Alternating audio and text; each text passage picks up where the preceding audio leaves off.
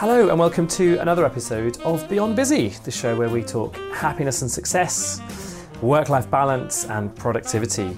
My name's Graham Alcott, I'm your host for the show, and on this episode I'm interviewing Grace Marshall. She's the author of a book called How to Be Really Productive, recently nominated for the CMI Management Book of the Year.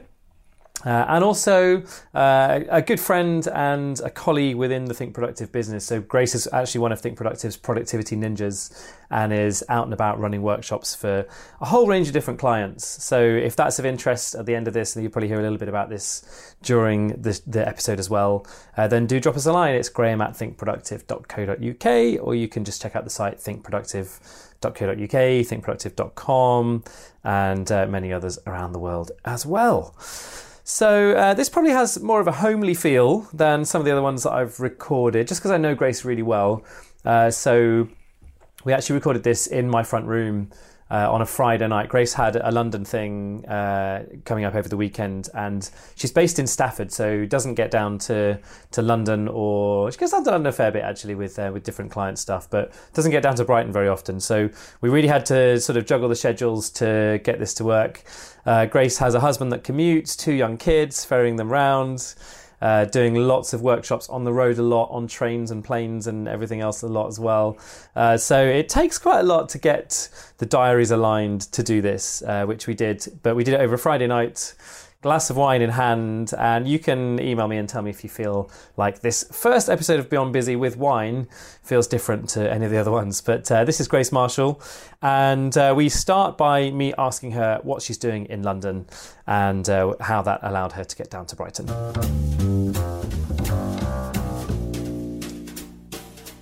So I am going to a conference. It's a conference for Christian women in leadership. It's a bit of a treat for me. So this is my birthday week, and the conference came up on Saturday. And every time I go to these conferences, it's always, but it's an inspiration for me. It kind of charges me up. It's a boost. And considering it fell on my birthday week, I thought it was very appropriate to treat myself. And it's women in leadership, so there'll be like a bit of kind of business networking combined with a bit of input combined with, so it's like killing 3 or 4 birds with one stone, right? Yeah, definitely. Yeah. Cool. So you're down south. It's taken us a while to get this in the diary, right? So you're based in Stafford, which shouldn't be difficult given how often I'm up in the Midlands as well. Yes. But it still has just taken a while to get together. So lovely to have you in Brighton. You said to me before you're quite nervous about doing this. Yeah. So tell me why. Why are you nervous? Yeah, it's a funny thing because I suppose I've done lots of interviews and podcasts before, but I suppose when you asked me to do this, I think 2 things popped into my head. The first was, the first was imposter syndrome. So I know some of the people that you've invited to to speak and there's part of me that's going, I'm nowhere near as interesting as those people. So there's kind of there's a lot to live up to there. But I think the other thing as well is I've just come out of a season of book writing, and I feel like I've just kind of dumped my brain into that book, and then I've come out going, what else have I got to say?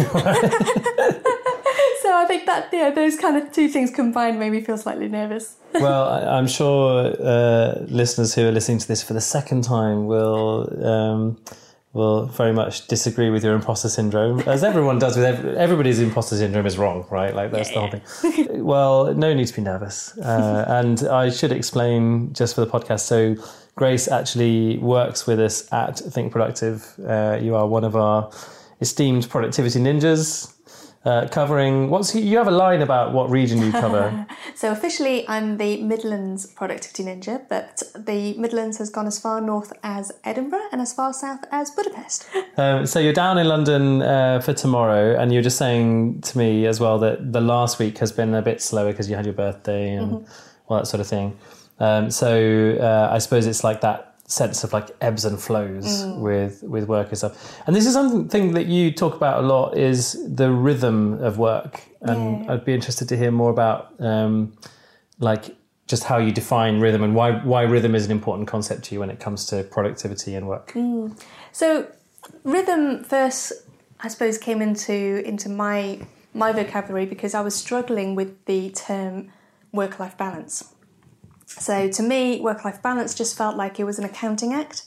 To me, it felt like a set of scales that you're constantly trying to balance. So every time you spend time in one area of your life, you feel like you're neglecting another, and you're having to go kind of backtrack and go, oh gosh, I better make up for it. So you're always playing catch up, always playing makeup, and it just never works unless you stay completely still. It's always going to be unbalanced. Yeah, or unless you're like working with one hand, sort of typing with one hand and bottle feeding with the other hand or something. Like there's probably ways to have that actually balanced. But like if you think about work-life balance regularly as a thing, you're always thinking about it whilst you're doing one thing and not doing the other thing, right? Exactly. Whereas I suppose using it more as a thing where you look at it more as a step back in hindsight, looking at it a week later and say, how did the week go? It makes more sense as a concept. But I think people they feel that guilt in the moment by thinking, oh, I'm still at work again at 9:00 in the evening when I should be at home with my family. Exactly. Yeah, and especially with the kind of work I do, with those ebbs and flows, it's actually really hard to go, I'm only going to work 9 to 5, and then from 5:00 it's home time or family time. And I suppose my kids are 10 and 7 now, so they're at school. There's a bit more of a steady steady rhythm, I suppose. But when they were in those early years, so I started my business 8 years ago, so it's like my middle child. And so in those early years, a lot of my work was, one day on, one day off, or half an hour here, half an hour there. And so it was really bitty. It was really hard to say, well, these are my working hours, these are not my working hours. And so I just found like the whole thing just felt really unbalanced. And it felt like an impossible accounting act to make it balance. And trying to make it balance just made me feel guilty. So I started playing with the idea of rhythm. And for me, I think rhythm gives you more flexibility, it gives you more freedom. It actually gives you that permission to have really fast-paced times as well as slow, and not trying to even it all out. Yeah. So, when things are manically busy, not feeling guilty, going, oh, it shouldn't be so busy, and it shouldn't be so crazy, or I shouldn't be working so many hours, or whatever it is. But then, when things go slow, and you go, oh, maybe I should speed up a bit, and you're always kind of. The thing I found with balance is that you're always unsatisfied with where you're at. Yeah, completely. So for me, rhythm gives you more freedom. Which do you prefer, the fast-paced stuff or the going slow? So my natural tendency is fast. So I'm an instinctive yes girl. I like saying yes to lots of things. I like things being varied, being full on. But I don't know if it's age, but I'm starting to appreciate slow a lot more. Like, I found that sometimes the most beautiful moments are really simple moments where I just take my time. Things that kind of stay in my memory are things like sitting on the edge of a lake with my kids blowing bubbles. And when you think about the amount of money we would have spent on buying bubbles from a shop, it's tiny and it's the simplest thing. Yeah. But it's almost like sometimes when you slow down life, it kind of just becomes a little bit more brighter and richer and more memorable. And then you can notice those things more as well, right? Speaking of fast pace, I have to, maybe you can tell the story of when you first arrived in Brighton for your first ever meeting with the Think Productive crew. So throw me in at the deep end. Yeah. So you tell the story. So I think that was the first time I'd met everybody, wasn't it? Yeah. And we'd had a conversation like 3 weeks before saying, yes, let's go ahead with this. Let's recruit you as a ninja and be part of the team. So it's like it was brand new. Yeah. And then you were coming down. We had basically an away day with everybody in Brighton, and you were coming quite late the night before. Yeah. Yes, that was it. Yeah. So at that point, I'd only met you. I hadn't met any of the other team. And I think I arrived. In fact, I think I arrived before you. So I met up with some of them were already at the restaurant, and then so anyway, we all met up, had dinner, and then I think it was Matthew who said, "I have 2 words: lucky voice," which is that's like almost like his catchphrase at these things. 2 words: lucky voice. Yeah, and. I think Lee did his normal thing of going, no, it's 10 o'clock, it's past my bedtime, I have to go to sleep. And the rest of us went for karaoke. So explain Lucky Voice to somebody who is not from the UK and has never heard of Lucky Voice. Okay, so imagine meeting your new work colleagues on day one.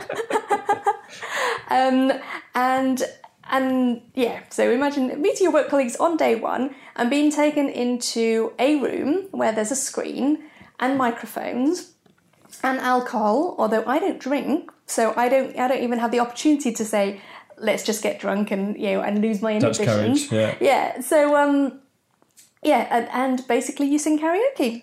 And there's also like blow up inflatable guitars and wigs and I'd forgotten all about that stuff. Yeah. And within like half an hour so I felt terrible, right? Because it was like, okay, this is really. You thought I was going to walk out. Pushing Grace in at the deep end here, and I remember sort of like definitely giving you a look, and probably even like actually just tapping you on the shoulder a couple of times. Are you all right? Is this okay? But then within like half an hour, you and Matthew doing the Summer Loving from Grace, and everyone else just going, yeah, props to Grace. She's just arrived and like. Straight into it. So the thing that you guys didn't know about me at the time was that I am a singer.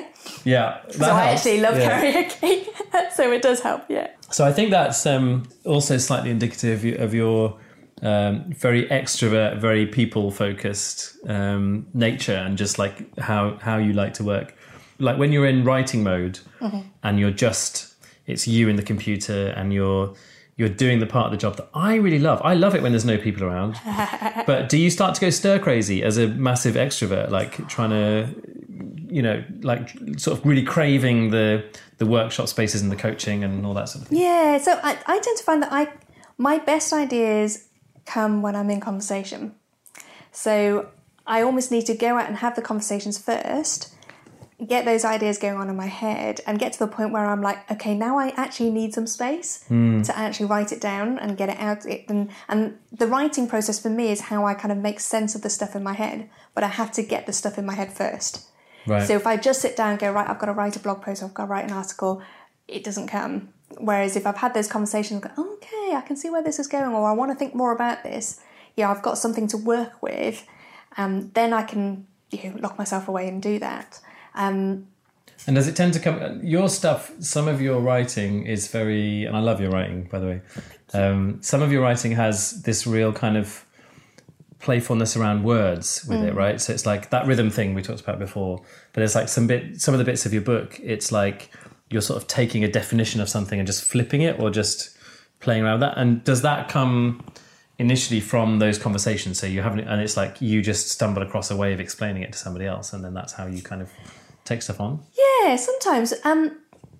So to give you an example that's just come to mind, a couple of days ago, I got a message from somebody who's a former client, is a bit of a productivity geek himself, and he'd said, I've just got to the stage where like I've fallen off the Inbox Zero wagon, and like I know what I need to do, so I know all the techniques, but I've just found I've kind of fallen out of the habit. And he said, have you come across this before in your experience? What's the one thing that I need to be working on? And that just got me thinking. And I just said to him, actually, I think, let's have a chat and we'll talk through where the resistance has come from for you.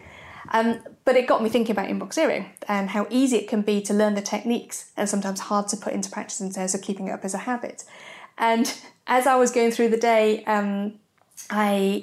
it was my birthday at the time, so I'd given myself the day off, and I booked myself a massage, and I was going to the salon. And after I came out of the salon, I was feeling all kind of floaty and relaxed and stuff, and thinking I should probably make this more of a regular thing. And then what popped into my head was, oh yeah, the other regular thing I need to do is book in a leg wax, because I get to a point where I'm like, oh yeah, I really should have done that like last week, and I'm taking the kids swimming tomorrow, and actually all the salons are closed now, so I'm going to have to go and get a DIY kit, and it hurts more when I do that myself. So, it's things like that. So I started to think about Inbox Zero and leg waxing, and I suddenly realised, actually, there are a lot of similarities. And in that, the longer so with waxing, the longer you leave it, the more it hurts, partly because you don't build up that resistance, so you're more sensitive to, your skin's more sensitive to it, but also partly because when the hair's longer, it just hurts more. It just does. And anyone else who waxes their legs listening to this will know what I mean. Yeah, whereas I have no frame of reference, right? But, so I'm just having, you'll just have to go along with it. But yeah, so that's the same thing with Inbox Zero. So like when we work with people in workshops, the first time they do it, it's always the most painful. And the longer you leave it, the more painful it is to clear that backlog and all that kind of stuff. Whereas actually, if you do it on a regular basis, it's not painful at all. Yeah. And and also the other thing about Inbox Zero and neck waxing is that you feel really good afterwards. That's where the benefit comes in, is how you feel afterwards, not during. So that's just an example of the sort of how my ideas come to me. It's kind of somebody asks me a question or something comes up in a conversation that gets me thinking, and then usually that gets mixed up with everyday life and like kind of other scenarios, and then I notice those links or draw those parallels, and then I write about it. The other thing you do quite well as well is you bring in like sort of weird things that your kids have said to you. I think the thing with kids as well for me is that it just simplifies. So I think what we tend to do when we think about things as adults is we overcomplicate stuff. So when we look at kids, so one of the things I remember when I was looking at why do I not get more sleep? When as a mum who has been sleep deprived for years, like I see sleep as a real treat, but I'm such a I still find myself going to bed late. And I remember thinking, what is it that's stopping me from going to bed earlier? And I realised it was FOMO, it was fear of missing out. Okay. And it was exactly the same fear that my kids have when they resist going to bed. It's the fear of missing out. It's like, and when you can see things through the lens of simplicity of childhood, it just makes it so much clearer. And I think that's why I tend to draw those parallels, because it helps me to be clearer about like, oh my goodness, it's that simple. And I think that's why it helps other people as well, because we can all relate to that simplicity. And that's a way of sort of working on the reactive kind of defense side of it. But it works just as well on the offense. Is like when you've got a new idea and you want to try and either communicate it to someone else or explain it really well. That whole thing of like, how would you explain this to the curious, intelligent 6-year-old is like the best technique, right? Like if you're in meetings and stuff, like trying to put things in that just very kind of simple analogy of like what a curious, intelligent 6-year-old would know about something is like, it's hugely powerful, I think, as a tool. Yeah, definitely, for sure. And I think, I learn so much from my kids as well. So I think a lot of what I share it's generally stuff that I've learned, stuff that's kind of occurred to me. Is like, so I find if it's helpful for me, maybe it's helpful for someone else, and that's how I tend to write. I'd love to know, given that like what you do for so much of the time is help people to work out their sort of own like inner foibles and sort of weird. Sort of human weirdness almost, right? Because human weirdness is like a thing that we don't talk about enough. All humans are weird. And I think a big trick with productivity is like recognizing your weirdness and like either going with the truth of that weirdness or knowing how to circumvent it and do something different. So I'd love to know what your weirdness is. Like what are the things that you get stuck on or find difficult? Given that, I think there's... you're certainly one of those people who, on the surface, it's like, okay, so Grace is like running a household and like bringing up 2 kids wonderfully. And she's also doing pantos and working in the church and all this stuff. And then, you're on the road all the time. And so you are kind of so multifaceted and managing to juggle a whole load of stuff. So I'm wondering like, what's the weirdness for you, like when you're obviously very productive and get a lot done, but what are the things that hold you back? What are the things that hold me back? So it's funny when you were talking about weirdness, a book title came to mind, which is Everybody's Normal Until You Get to Know Them. It's one of my favourite books. And I think, there is something about embracing your weirdness. And I think it goes along the same lines as my theory about strengths and weaknesses. So actually it wasn't my theory, it was Marianne Cantwell's theory that I quoted in my book, so I pinched it off her. But it was a theory that actually your weaknesses are just your strengths overused. So it's the same side, it's not an opposite, it's actually the same thing, it's just along a continuum. So one of my weirdness, one of my things is I'm a real people pleaser. So that can sometimes seriously get in my way because, sometimes I take on too much. I find it hard to say no and set those boundaries. I can seriously beat myself up about letting people down or not doing enough or not being around enough. So when it's used against me, my people-pleasing tendencies can stretch me and fragment me and actually make me feel really guilty and really helpless and useless. But if I use that as a strength, actually what it means in its essence is that I really care about helping people, and I do care about what people think of me. So the way I use it is accountability works really well for me. So if I know that I really want to get something done, make myself accountable to someone else as a people pleaser, I will do it. So both books, I had external deadlines. I had people depending on me to deliver it. The first book, I actually created a 40 Days of Baby Steps group where I was coaching other people through their 40 days, a 40-day project, while I wrote my book in 40 days. So that was the whole idea, was I had this 40-day deadline to write my book. And I realised that the best way to use that was to put myself in a position where I am almost being the role model for someone else, because then I have to do it. Right. There's no way I'm gonna. I might let myself down, but there's no way I'm going to let someone else down. It is great for productivity, being a productivity author, isn't it? Because it just creates such a massive rod for your own back. That's how I see it. Yeah, so that side of things, it can trip me up, but I can also use it to my advantage. And I think that's the thing I've noticed with all of our weaknesses and all of our foibles and weirdness is actually we can use it to beat ourselves up, or we can use it to help bring the best out of us. Like if we embrace it and go, well, yeah, that is a thing and that's part of who I am. And yes, sometimes it can get the better of me, but actually, instead of wishing it wasn't there or wishing I was different, if I can take a hold of it and go, well, that's part of who I am, but it's up to me how I use that, then I can channel it in a direction that helps me. So, and then it goes down like the whole thing of boundaries, for example, and saying no. It's something I've really struggled with, and I hate letting people down. But actually, I've come to realise that if I say yes to everything, I am going to let everyone down, because I'm not going to be able to fulfil anything, and I'm constantly going to be running late or under-delivering or not quite managing to do my best because I've taken on too much.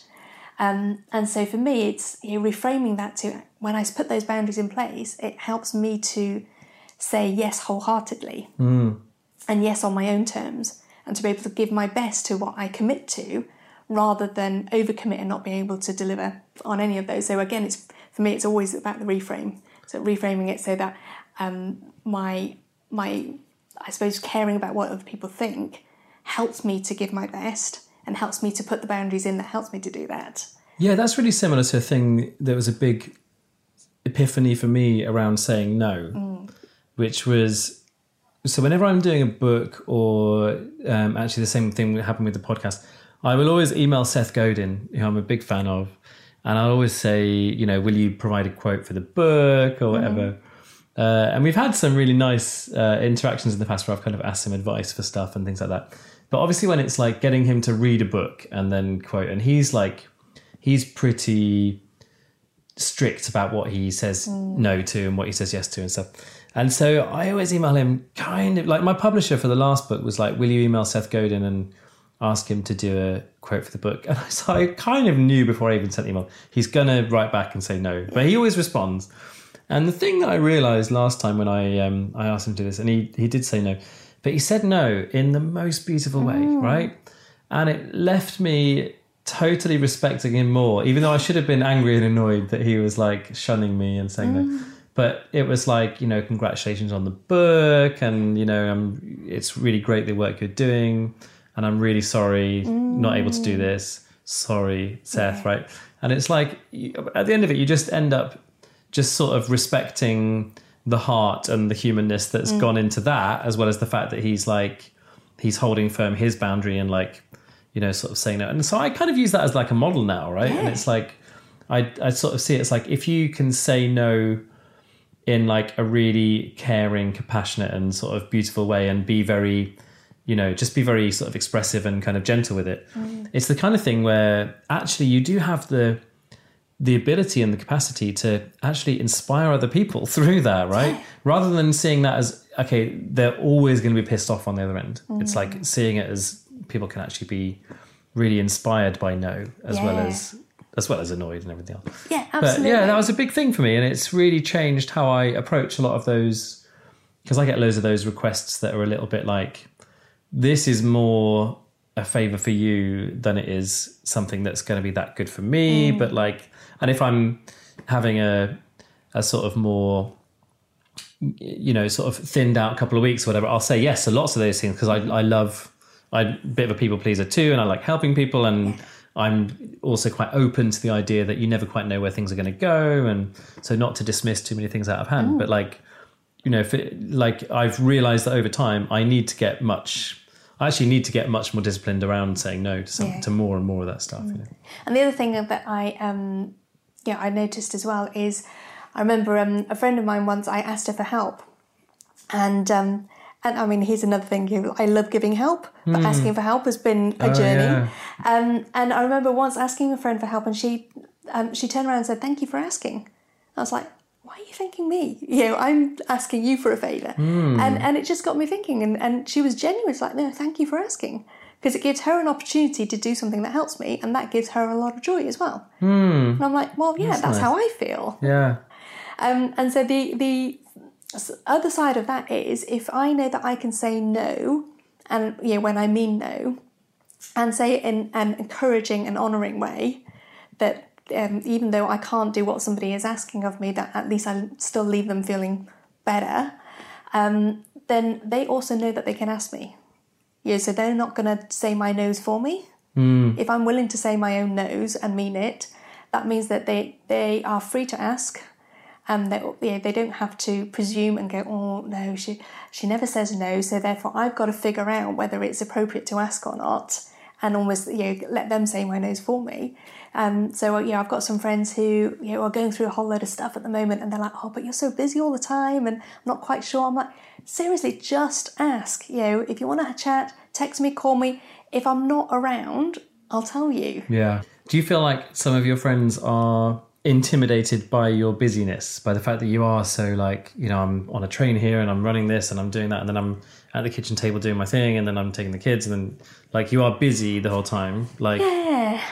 I mean, I've got a funny relationship with busy. Like, I hate the word. And I try not to use the word, because I think it's a bit generic, and it can be a little bit of a thing that we hide behind.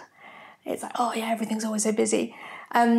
So yeah, I think I do share a lot in terms of like, here's where I am and here's what I'm doing. But I also try and keep it real. So I think yes, when I struggle with stuff as well, I'll talk about that, and I will talk about the slow days.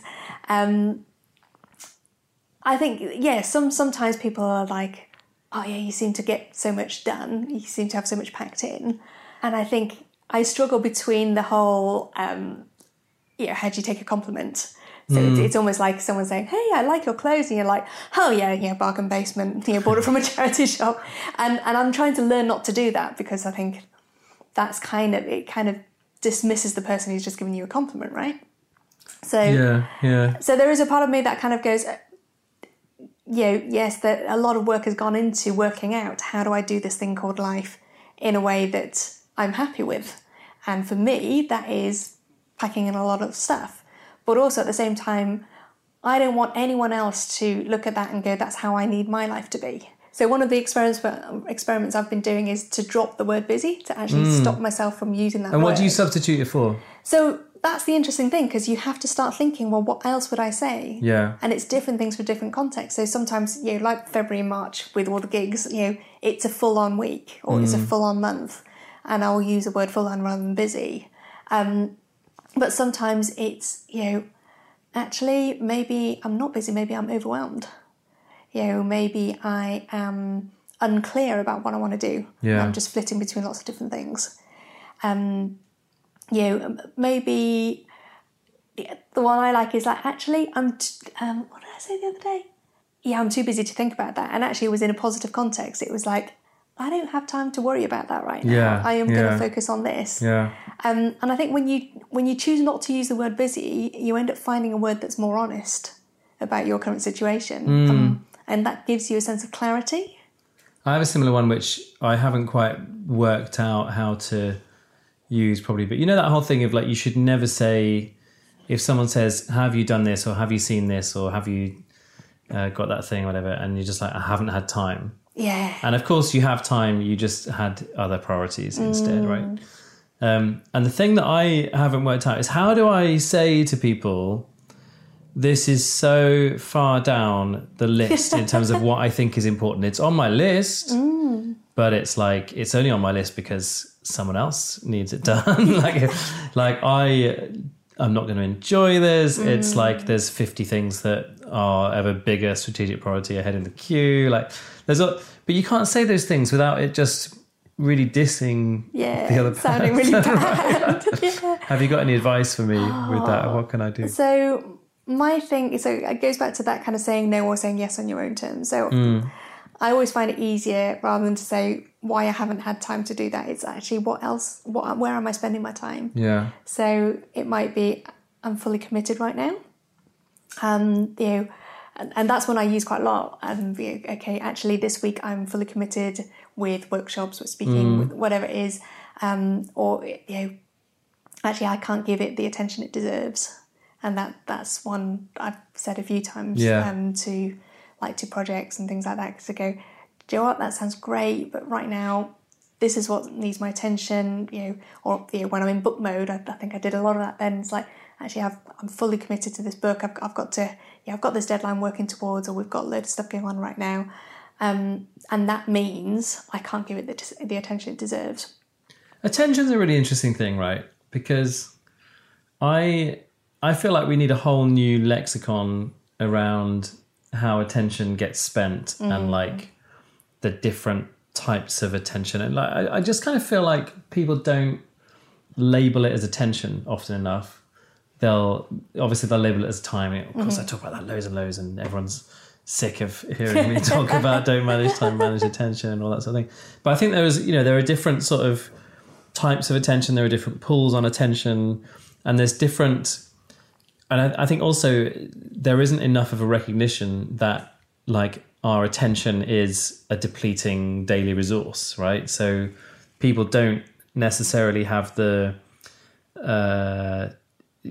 sort of boundaries around that, or the definition around that, to write a to-do list that has 4 things that need the fullest levels of attention possible, and a load of stuff that's kind of somewhere in the middle, and then some things that are really, you could sort of do half in your sleep, And I think until we get to a stage where that's sort of culturally recognised, it's actually also quite difficult to operate like that in isolation within a business, right? Because you're sort of expected to have 20 things on your to-do list and juggle all those things, right? So I'm just wondering, like, what's going to be the shift that brings that about? And I also wonder whether there's like a big thing around the distractions that get in the way of that. And a big theme of a lot of these conversations has been just the idea of presence, and the idea of a phone getting in the way of people's presence and stuff. And I just kind of wonder whether there's going to be such a backlash that we're going to end up back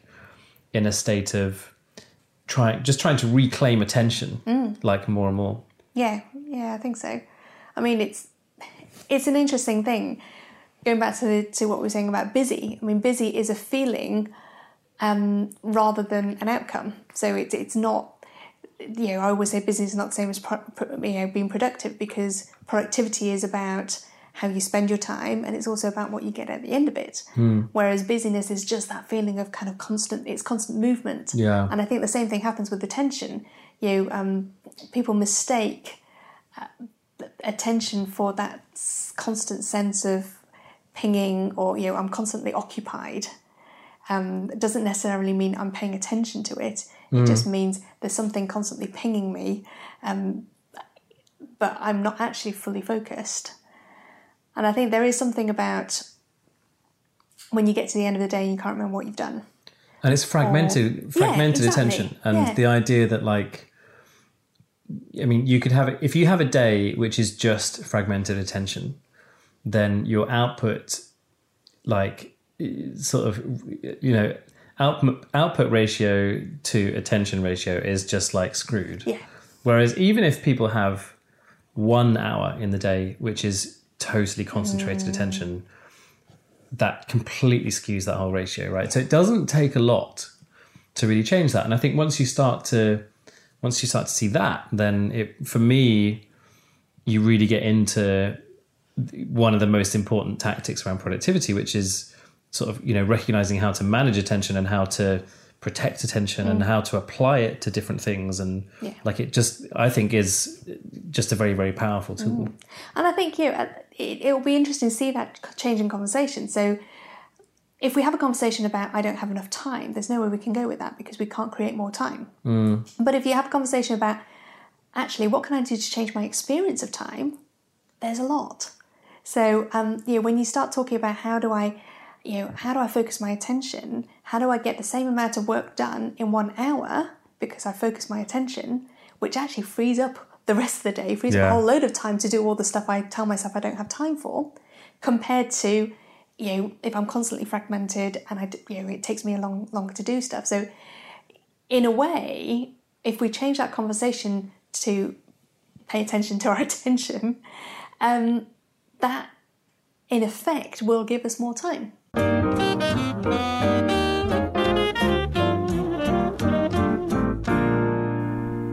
So back to Grace Marshall in a few moments. Just a couple of things just in terms of what I've been up to and what I'm doing. So since I last released Beyond Busy 2 weeks ago, I've done 5 different client events, so keynote things and slightly longer workshops and stuff, which is quite unusual for me. These days I'm pretty much out of the day-to-day running of the Think Productive business or Think Productive workshops. But then I do get quite a few requests where it's like, you know, clients want to bring me in to do keynotes for big events, and particularly if it's kind of leading off stuff that then some of the other productivity ninjas like Grace and others will then sort of kick in and do a whole range of different workshops and do a lot more stuff that I just don't have the time to do. So that's been a pretty intense period for me, just being on my feet over the last couple of weeks. Managed to combine a visit to Microsoft Campus on Tuesday, where I was doing a talk for their team, with Reading against Aston Villa on the Tuesday evening. This is my first away Villa game of the season, and Villa's first win for well over 400 days. It's pretty incredible. The atmosphere was amazing, and props to the 4,000 Villa away supporters who made the trip down to Reading on a very cold Tuesday night.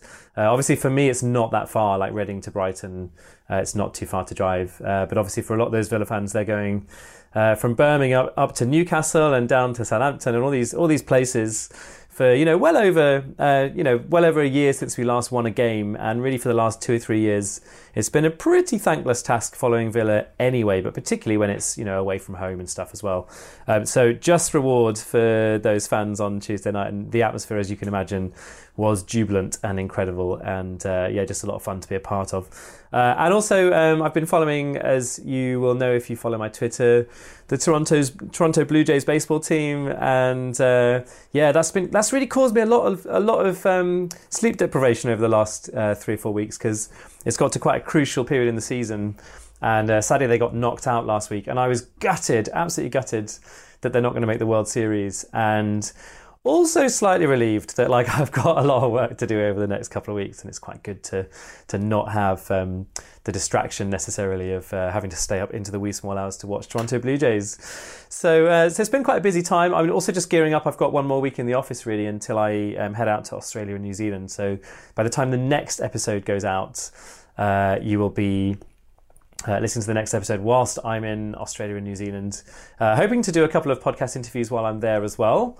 Always nice to get some different perspectives from different parts of the world and different accents on the show and all that. And the final thing to say is I've done quite a few really interesting interviews over the last few weeks that will be going out as episodes kind of 3 to 7 or so of this series, including the next couple. So the next one is going to be Simon Woodruff, founder of Yo Sushi, one of the original dragons from Dragon's Den, and a really great conversation with him, which will go out in 2 weeks' time.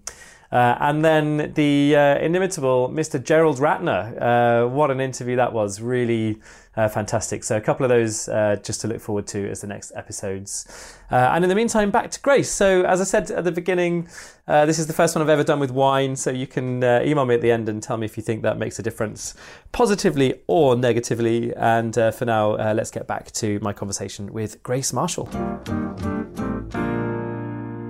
We had this really funny moment in the office the other week, which was some of the clocks had changed around the world, and I don't think the UK had changed yet. And like we've got all these clocks above the sort of wall of the office, which is like all the different countries where Think Productive has offices and all the different time zones and stuff. And I was saying, the UK clock's wrong. Why has no one changed that? It's like been changed for like a week or something like that. And Cara in our office sort of looked at me and was like, well, time doesn't really matter. I mean, it's all relative anyway. Like looking up at these, like Sydney is 8 o'clock and New York is whatever. Yeah. And it was such a funny moment because it was like in equal measures completely absurd and also totally spot on and true because, and everything we really, teach around thinking about attention and your experience of time rather than working with time. Yeah. It was quite a beautiful moment. I think it was it Gay Hendricks who talked about Einstein time, so rather than Newtonian time. So Newton time is finite, so it's measured in minutes and seconds and hours. Right. Whereas Einstein time is relative. So, for example, an hour with an hour doing something you love, or an hour with your beloveds, feels like seconds.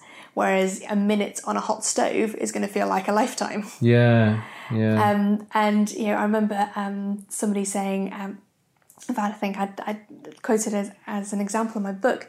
It was somebody talking about a change in job and a change in that kind of one thing that she'd put into place in terms of her time and her schedule is that she works particular hours, but she takes, I think it was like half an hour for lunch. And in that half an hour, she doesn't do anything other than have her lunch and have her break. So she doesn't work, she doesn't look at her phone, she doesn't look at her emails. And she's saying, it's half an hour, but it's my bliss. And because it's my bliss, it feels like 2 hours. Yeah. And so that's that difference between measuring time by minutes and measuring it by moments. And it's so difficult to do that when you feel like it's in the middle of a busy day or a busy week is to find all that time. I got told a story a while back about Delia Smith, the cook, right? And she has this like tree house in her garden, and every day will, without fail, spend, I think it's an hour, but it's basically her with a notebook and a pen, and I think she might take a book in there, but it's like her quiet time, right? And she, every single day, even when there's like the film crew out of her house and they're recording a TV series and all that, she's like, okay, so I'm going off now and I'm going to go and do my thing. And I just thought, wow, like that is, for someone who must have so many pressures, as well as her career, she's also the chairman of Norwich City Football Club. So she's obviously got the demands of that and the phone going and the emails and everything else. And just to go, right, so every single day I'm going to make that my practice. I think that's so powerful. Yeah. And I know it's something that I struggle with. There'll be times where I feel like I go in real ebbs and flows with it. Like sometimes I'm really good at like starting the day with a run and meditating in the morning. That's why I hate. Do you have the same thing? Which when you do like podcast interviews and Skype interviews and stuff, people always ask you about your morning routine. Yeah. Oh, it fucks me off. It's like the worst question. It's my second worst question. The worst question for me is, what are your top tips for productivity? Oh yeah, and now that we've talked about all of your content, please summarize that in 3 bullet points. Exactly. Yeah. What's the one thing that you would tell people to do? I'm like, well, it depends on what your one problem is. Yeah, exactly. Yeah. What's the thing you actually try to solve? Yeah. But the thing about that whole morning routines thing is, I feel like so many people answer that in such a sort of fetishized way. The epitome of it for me, I think, was watching this thing, Tim Ferriss, who I really like some of his writing, but he did this like half an hour TV show thing.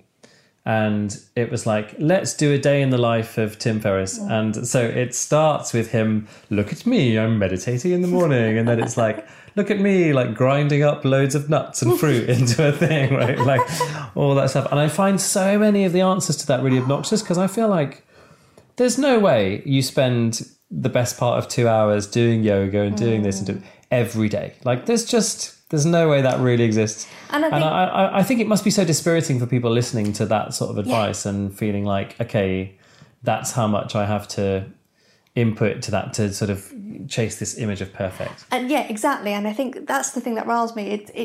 It's the feeling that, like, if I don't do that, I'm never going to be as good as them. It's that kind of, it's that feeling. And I think any advice, actually life advice, not just productivity advice, any advice that makes you feel worse or feel like you're incompetent, I would question the validity of that, and I would question the effectiveness of that, because actually it is about helping people to be better than what they are now. And for someone, and I've been there, for someone who maybe has children who wake up at like 5 a.m, and when you actually celebrate when the wake up time starts with a 6, there is no way, absolutely no way I'm going to get up an hour early or 2 hours early to meditate, because if I get up, my children are going to get up, and there's going to be no meditation whatsoever.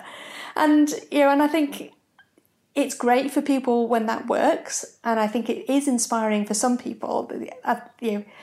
For some people, it does take that kind of level of almost extreme challenge. It's like, okay, now that's become interesting, I'm going to go do it. Whereas before, when you were just talking about kind of, simple things, and, it actually didn't, some people thrive on that challenge. So actually telling them to get up at 4 a.m.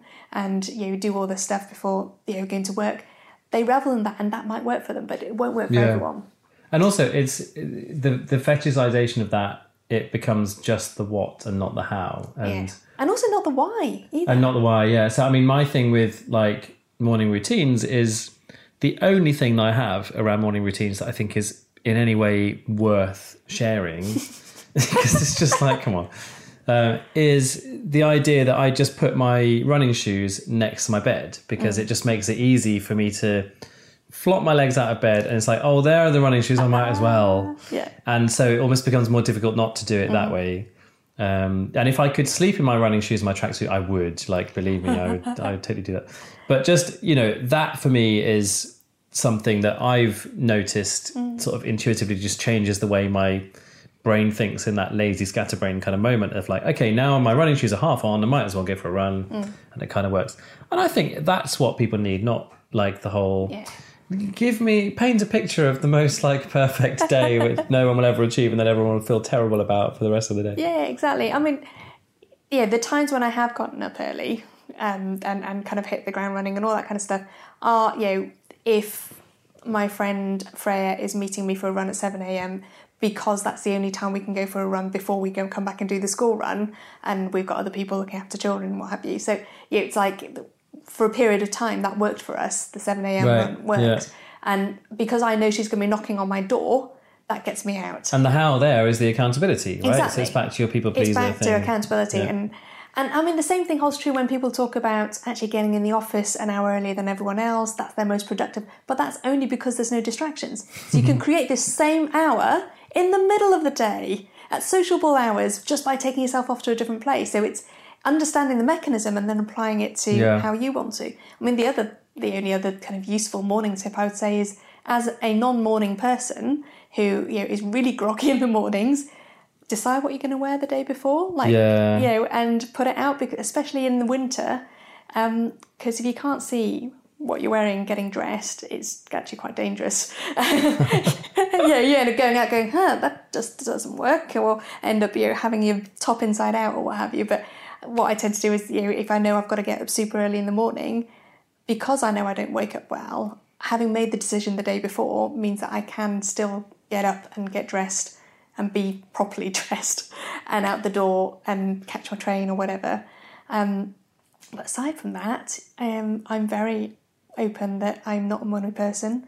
So let's talk about confessions of productivity authors and productivity ninjas. So we're talking about... So I'm not much of a morning person either. and that's partly why I hate that question. But I just hate the sort of perfectionism myth of it. But like, what are the things that you do that you think you do really badly around productivity and just generally? I still check my phone far too much.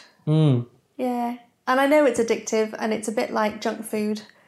Like, the more you eat it, the more you crave it. Yeah.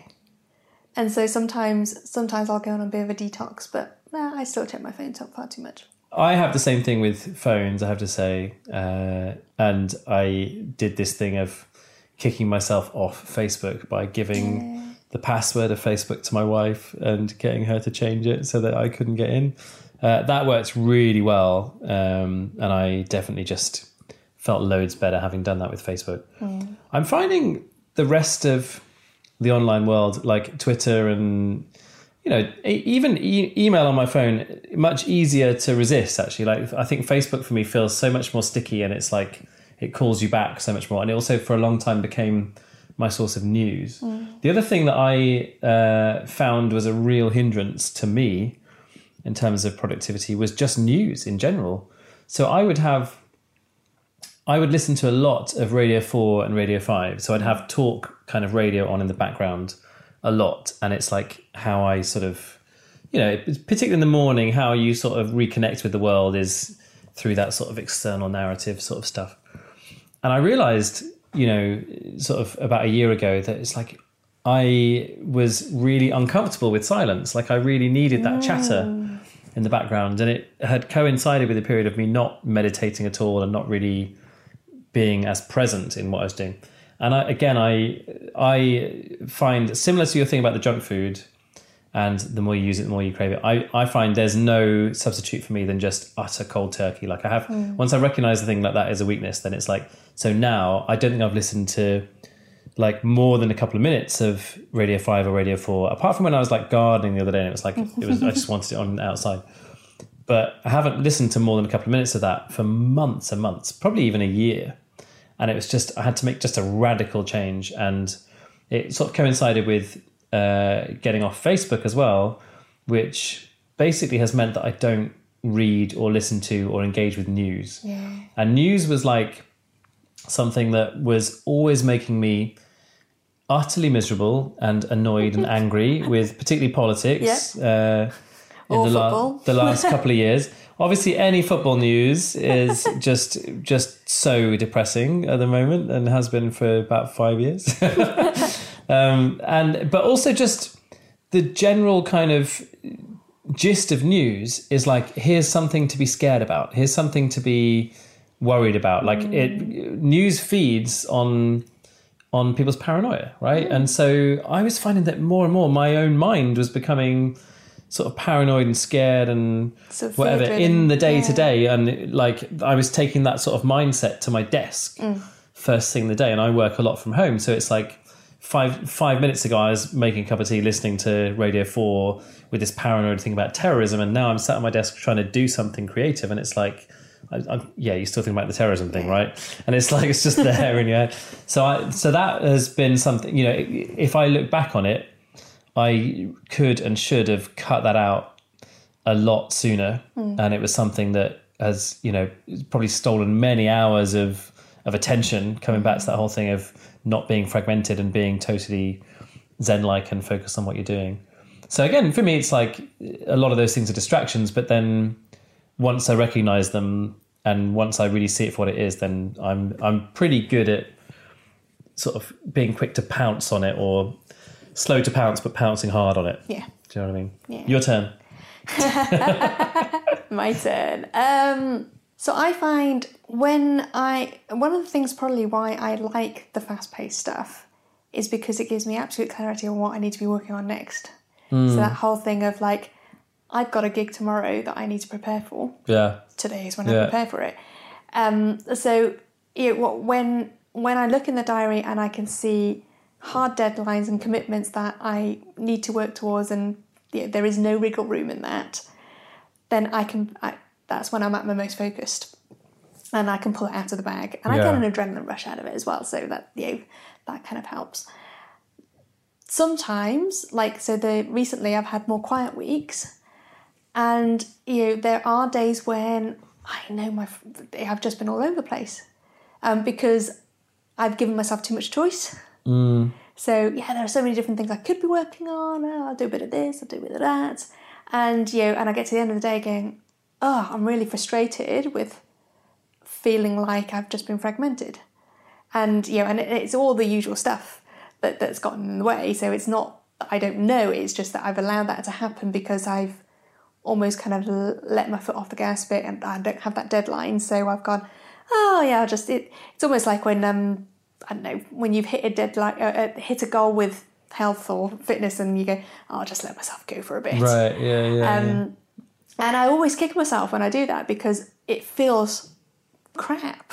You think, oh yeah, I'll just indulge, and that's what it is. I'll just indulge in a bit of multitasking, a bit of procrastination, a bit of flitting between different stuff and taking my time and then at the end of the day go, that does not feel like an indulgence.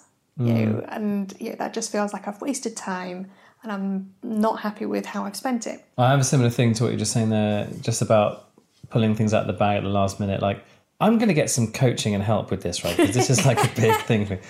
I physically cannot write slides for a bespoke new workshop or talk until I'm like in the venue it's going to take place, right?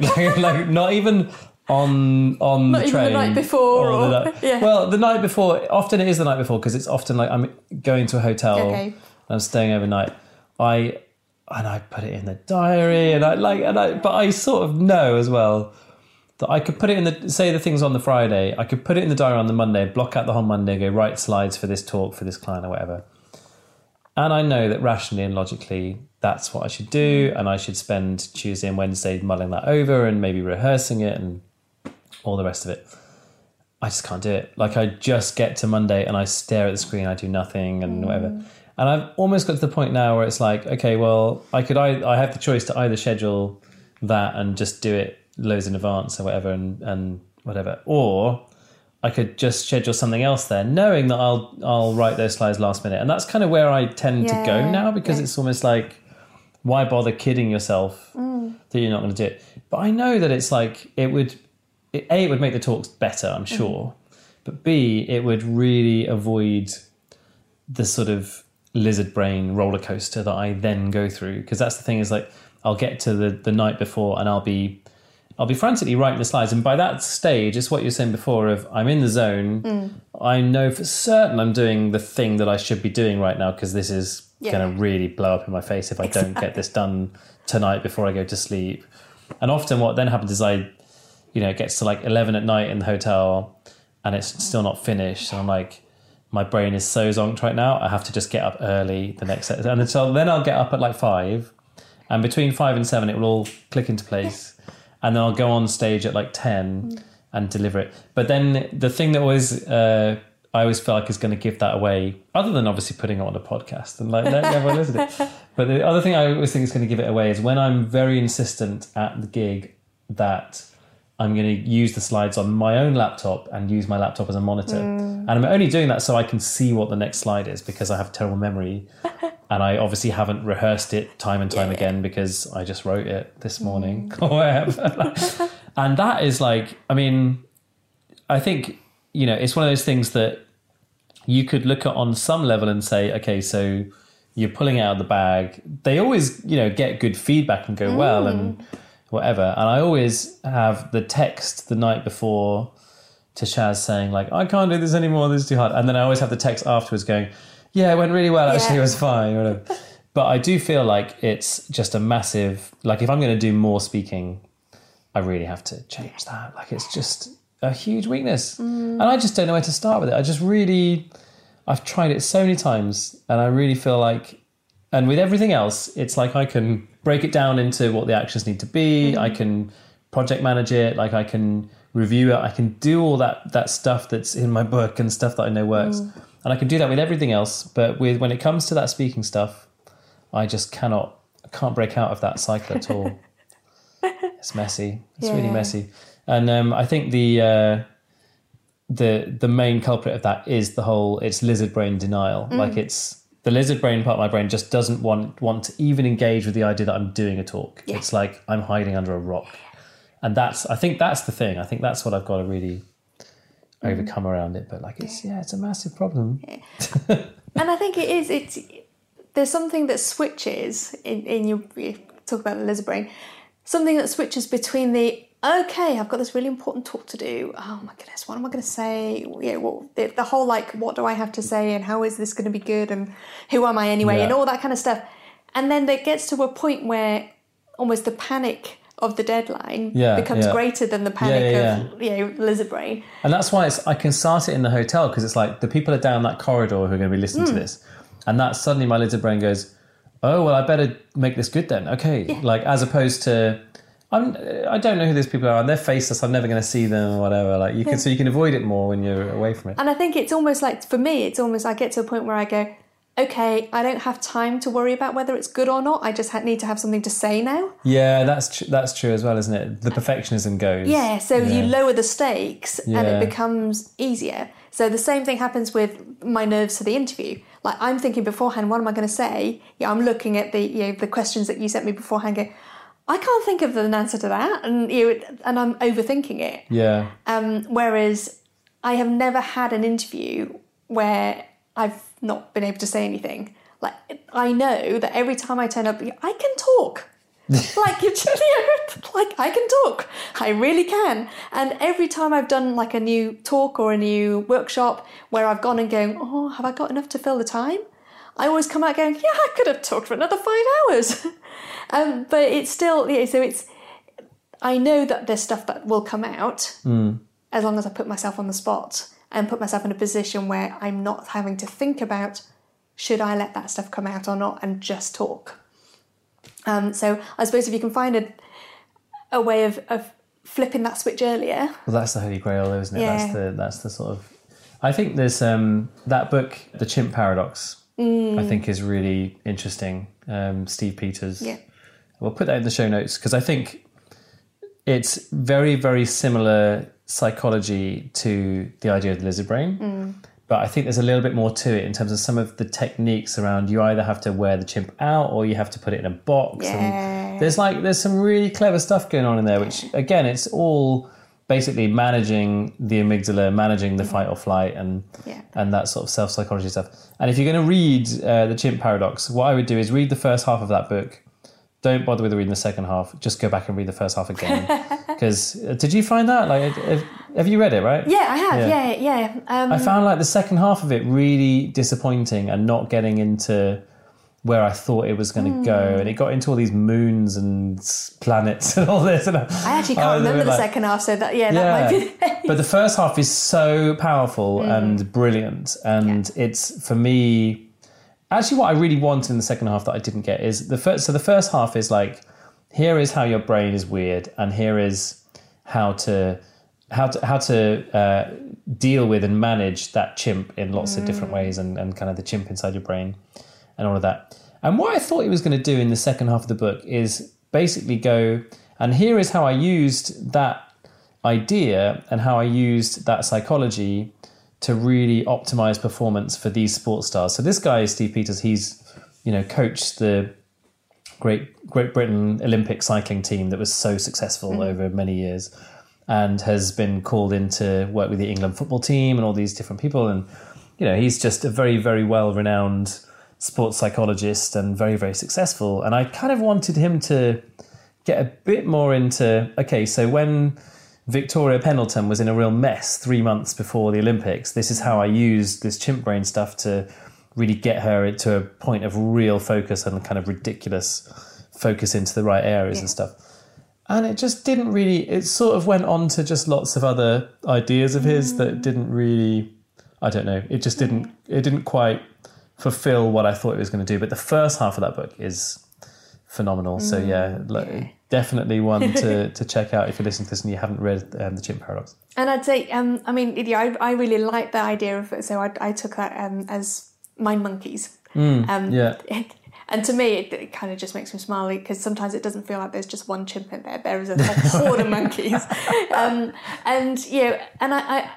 one thing I remember taking from that is, like, don't fight your mind monkeys. You know, your chimp, your mind monkey, your Lisbon, whatever, it is strong. Like, it's that primitive strength, isn't it? So, like, if you try and fight your way through procrastination or whatever it is, it's a hard battle. Yeah. And you come out bloody and bruised, and whereas actually so again, this is where the kids thing comes in. You look for ways of, if you're dealing with a toddler tantrum, like, you don't tackle it head on. It's just, a battle of wills is not going to work out well for you. Oh, really? That's where I'm going wrong. Yeah. The battle is just like, no, don't go there. You find ways around it. Yeah. So distraction techniques work really well. You look for ways of reframing it. You look for ways of turning it into a game, like playing, or lowering the stakes. So that's no big deal.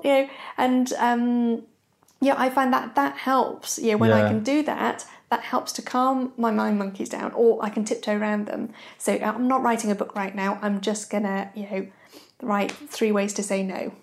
I'm not gonna start on that talk right now.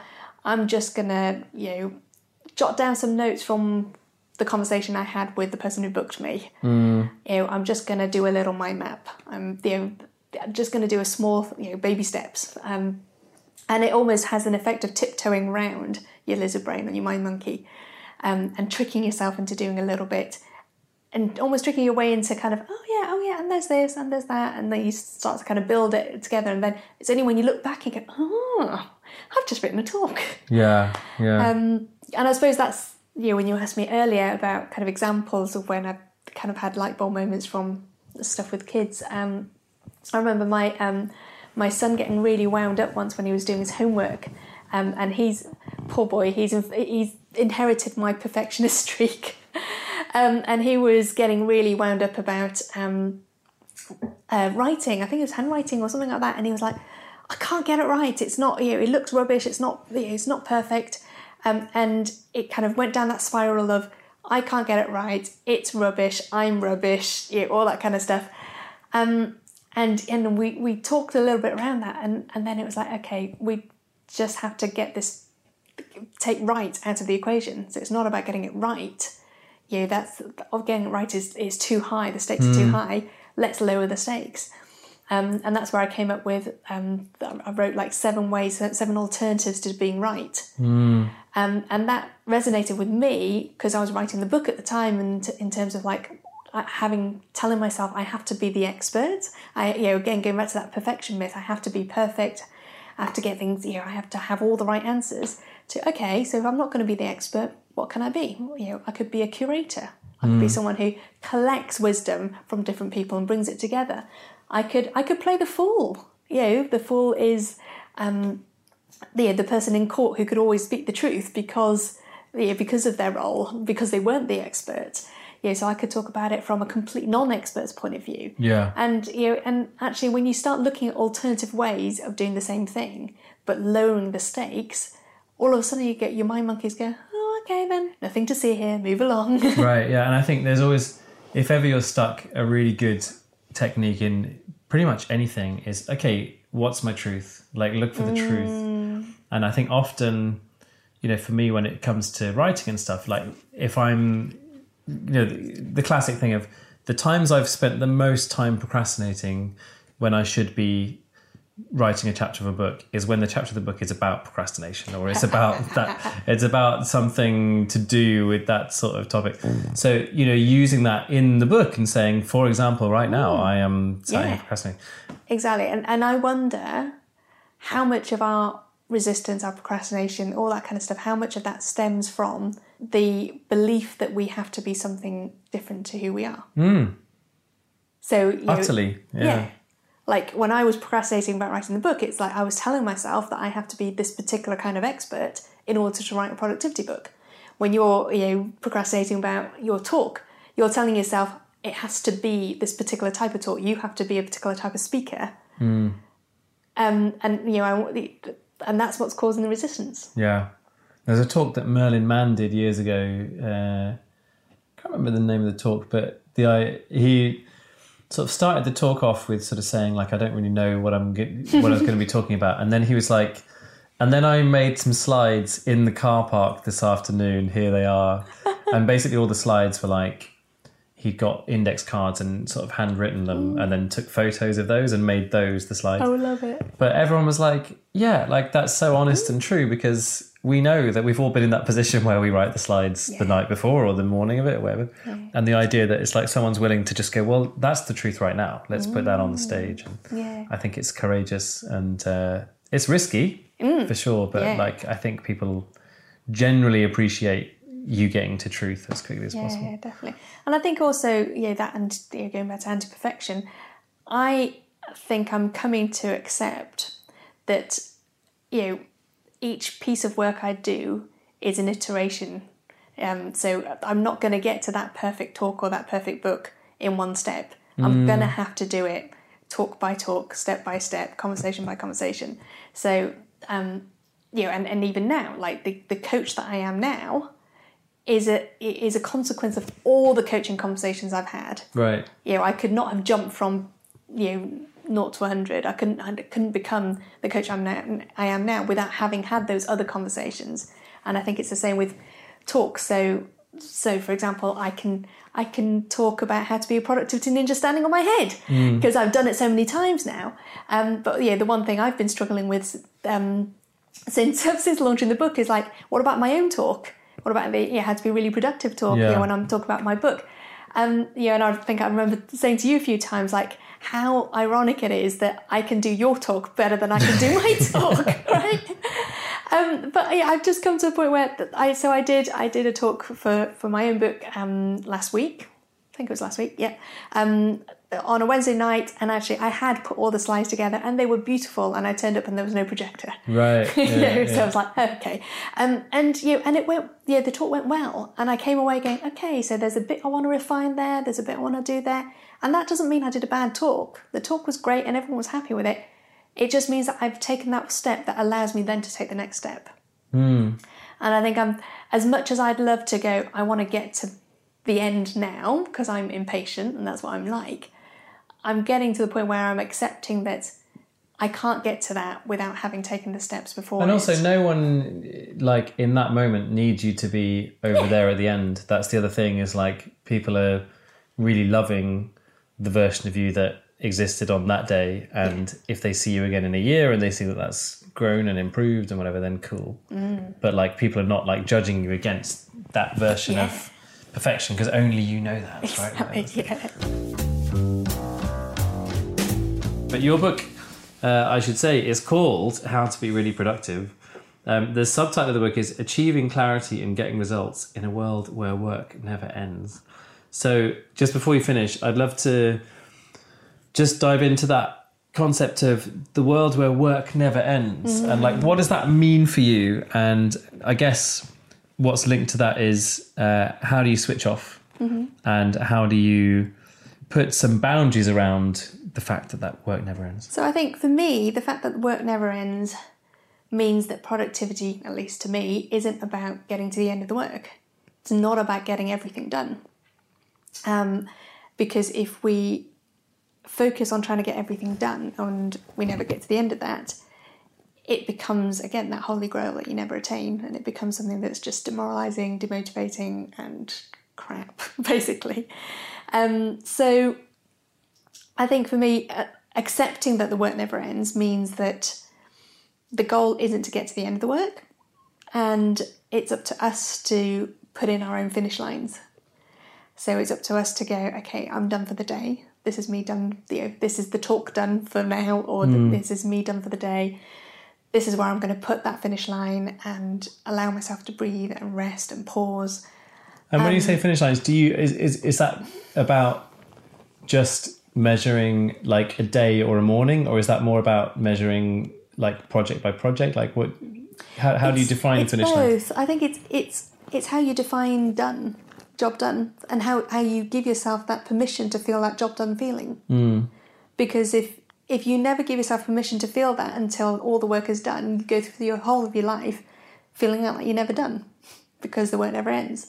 So for me, it's permission to go, right, I can down tools, I can feel satisfied about what I've just done. So it might be a project that's done, it might be a piece of work that's good enough where you go hit publish and send it out and ship it. It might be... Do you feel like you're quite good at shipping and about being about sort of constantly having that sort of lens of looking at it through like, okay, what is the finishing line here, and how do I define the finishing line here? Because I think a lot of people do struggle with that. I think it's a difficult thing. It is difficult, and I think that's where I tend to use accountability to help me define that, to kind of force my hand a little bit. So I know that the temptation to tweak something, if I had the extra time or the wriggle room, I would do it. I would carry on tweaking. I would spend far too much time perfecting it. So I tend to put those deadlines for me to go, okay, do you know what? That is as good as it's going to get right now. Ship it. So I think we were chatting just before we started recording about my book, and there are loads of things that I would change about it. There are loads of things I would, improve on and build on and grow from. And maybe that's something I take forwards. But if I had have tried to incorporate all those things, that book could still be in draft form. And so, well, there would just never be a book. Yeah, no. I mean, that's the bottom line with those things. Yeah, exactly. So I think, quite often the deadline does help us to go, well, that's good enough. That's going to have to be good enough. So let's just release that into the world. Same thing happens with my blog. So I have a Monday Momentum newsletter that goes out to everyone who subscribes on my website. And that means that every Monday I have to send them something. And sometimes it's a thought, sometimes it's a link to something I've done, like an interview I've done or something like that. But quite often it's a blog post. And giving myself that deadline to say I have to write and send out a blog post every week means that some weeks I send something out and go, I really don't know if this is any good or not. But really? Yeah, I do. Because honestly, your Monday Momentum thing always feels like there's been a lot of thought gone into it. Like, so I'll tell you what it looks like from the other side of that, which is, I always feel like, Grace is so much better at this sort of marketing thing than I am. And the fact that it always looks like you've spent some time on it. You've got nice links in there. Like you've curated it well. Like it always looks like a very professional looking thing. That's how it comes across to me. So you're saying sometimes that's like a last minute kind of, okay, well, hopefully they'll be happy with that sort of thing. Absolutely. Sometimes it's, quite often it is actually. And it's got to the point where it's like, do you know what? I've got to send something out. I don't know if this is any good. This is what I've been thinking this week. And because, the other thing that's never worked for me is that whole scheduling content. So January is going to be about meditation. February is going to be, I've never been able to do that. I've never been able to write to order. I've found that for me, writing has always got to be what's on my mind. Yeah, you're very on the fly with, I was thinking about this today, and that's kind of your style, right? And so some weeks I'm like, I don't know what I think. So when you've just done a week of like doing 4, getting your inbox to zeros, and 2, stress less, achieve more, then like basically you've just been doing client work. You've been talking about the same stuff every day. So does that make it more difficult for you to find new inspiration when you're delivering the same workshops over and over again like that?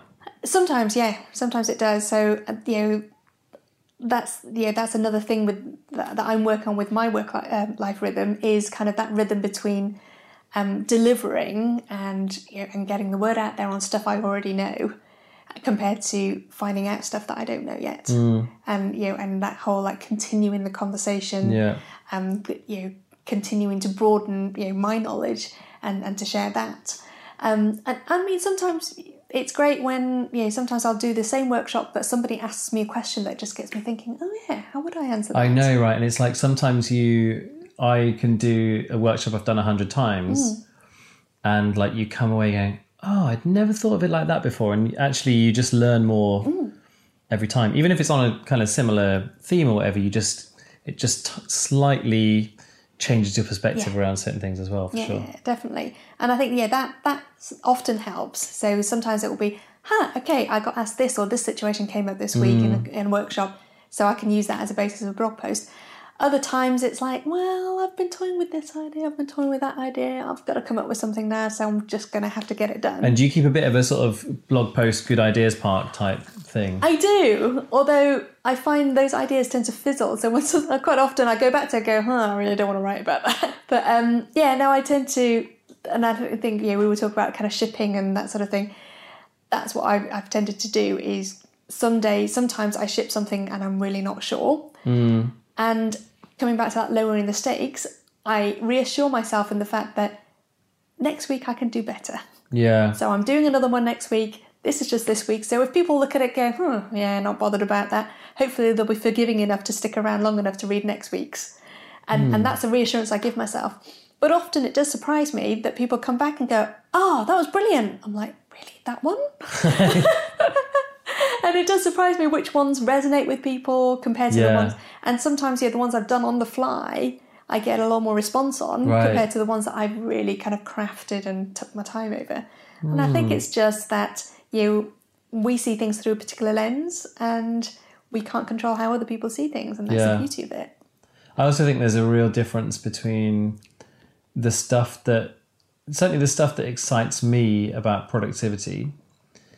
It tends to be now quite different to the stuff that excites somebody who they're not thinking about productivity all the time. They're maybe doing a workshop for the first time on this subject either ever or for 8 years or whatever. Yeah. And so sometimes the things that are quite sort of like boring or basic to me because I've talked about them so many times are the things where someone else goes, wow, that's the thing. Yes. And the thing where I'm going, wow, that's so cool. Everyone else is like, what's that thing? Or whatever. Really? Or they're thinking, well, that's obviously really basic or whatever as well. So there's just something interesting about that sort of the level of immersion you have in a topic and how it resonates. I think there's also something about kind of the rawness of something. So the vulnerability, the realness. To give you an example, I'm part of my singing is I do backing vocals in a church worship band, and last week my friend Amy, who was leading worship last week, she was she led, but she actually wasn't supposed to be on. She was covering for someone else, so it was very in the moment. She had to jump in at the last moment and sing songs that she didn't pick, because I said to her afterwards, like, they were quite high ones you went for, so I didn't go for them. Someone else went for them, but she's got, glandular fever and, I'm going to have to jump in. And it was interesting because my husband went, wow, Amy was on fire today. I'm like, do you realise there was no practice? She didn't pick the songs. She just jumped in and did it. And we were chatting, I gave Amy that feedback and we were chatting about it and said, well, maybe there is something about when you haven't had the luxury of planning for something and you just have to go for it. And there's something about that abandon of throwing yourself in rather than thinking it through or overthinking it. There's a certain vulnerability, there's a certain energy, there's a certain realness that goes into it that you can't manufacture and you can't plan for. Yeah, totally. I think there's always those situations as well where the stuff that your lizard brain or mind monkey is kind of thinking is real for everyone else in the room is actually just in your own head. And so sometimes you're looking at that going, this is so obvious to everyone here that this is the first time I've sung this song, or this is the first time I'm doing this or whatever.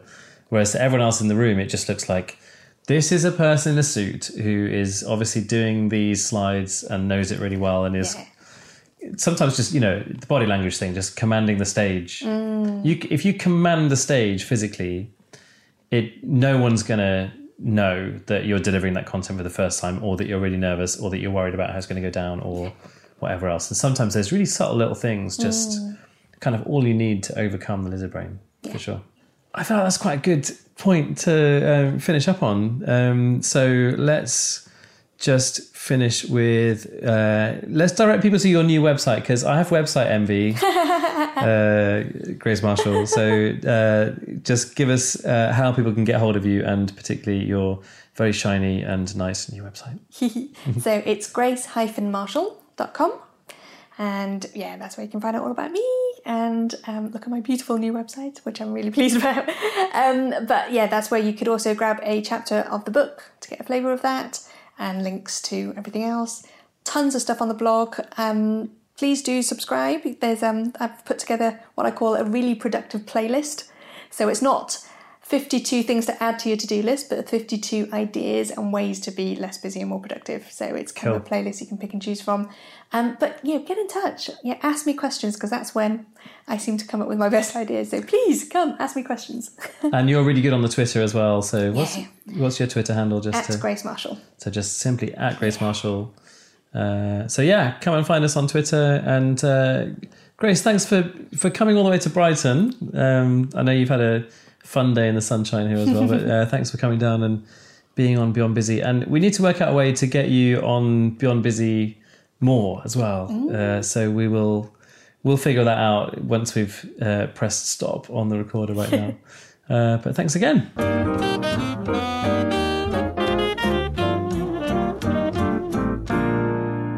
So that's it for my conversation with Grace Marshall. I hope you enjoyed that one. And if you're interested in what Think Productive does, we do a whole range of workshops from really short 1.5 hour kind of get people fired up around productivity stuff, right through to full day stuff. We do one called Stress Less, Achieve More, which is really hands-on, at-desk coaching, helping you to establish a whole new way of working and really to be able to work with a much greater sense of control and much less stress. And get more done, which is always a good thing. So that's of interest, www.thinkproductive.co.uk, and thinkproductive.com will take you to our various other offices around the world as well. So if you want to bring Grace in as a productivity ninja to help your team, do drop us a line.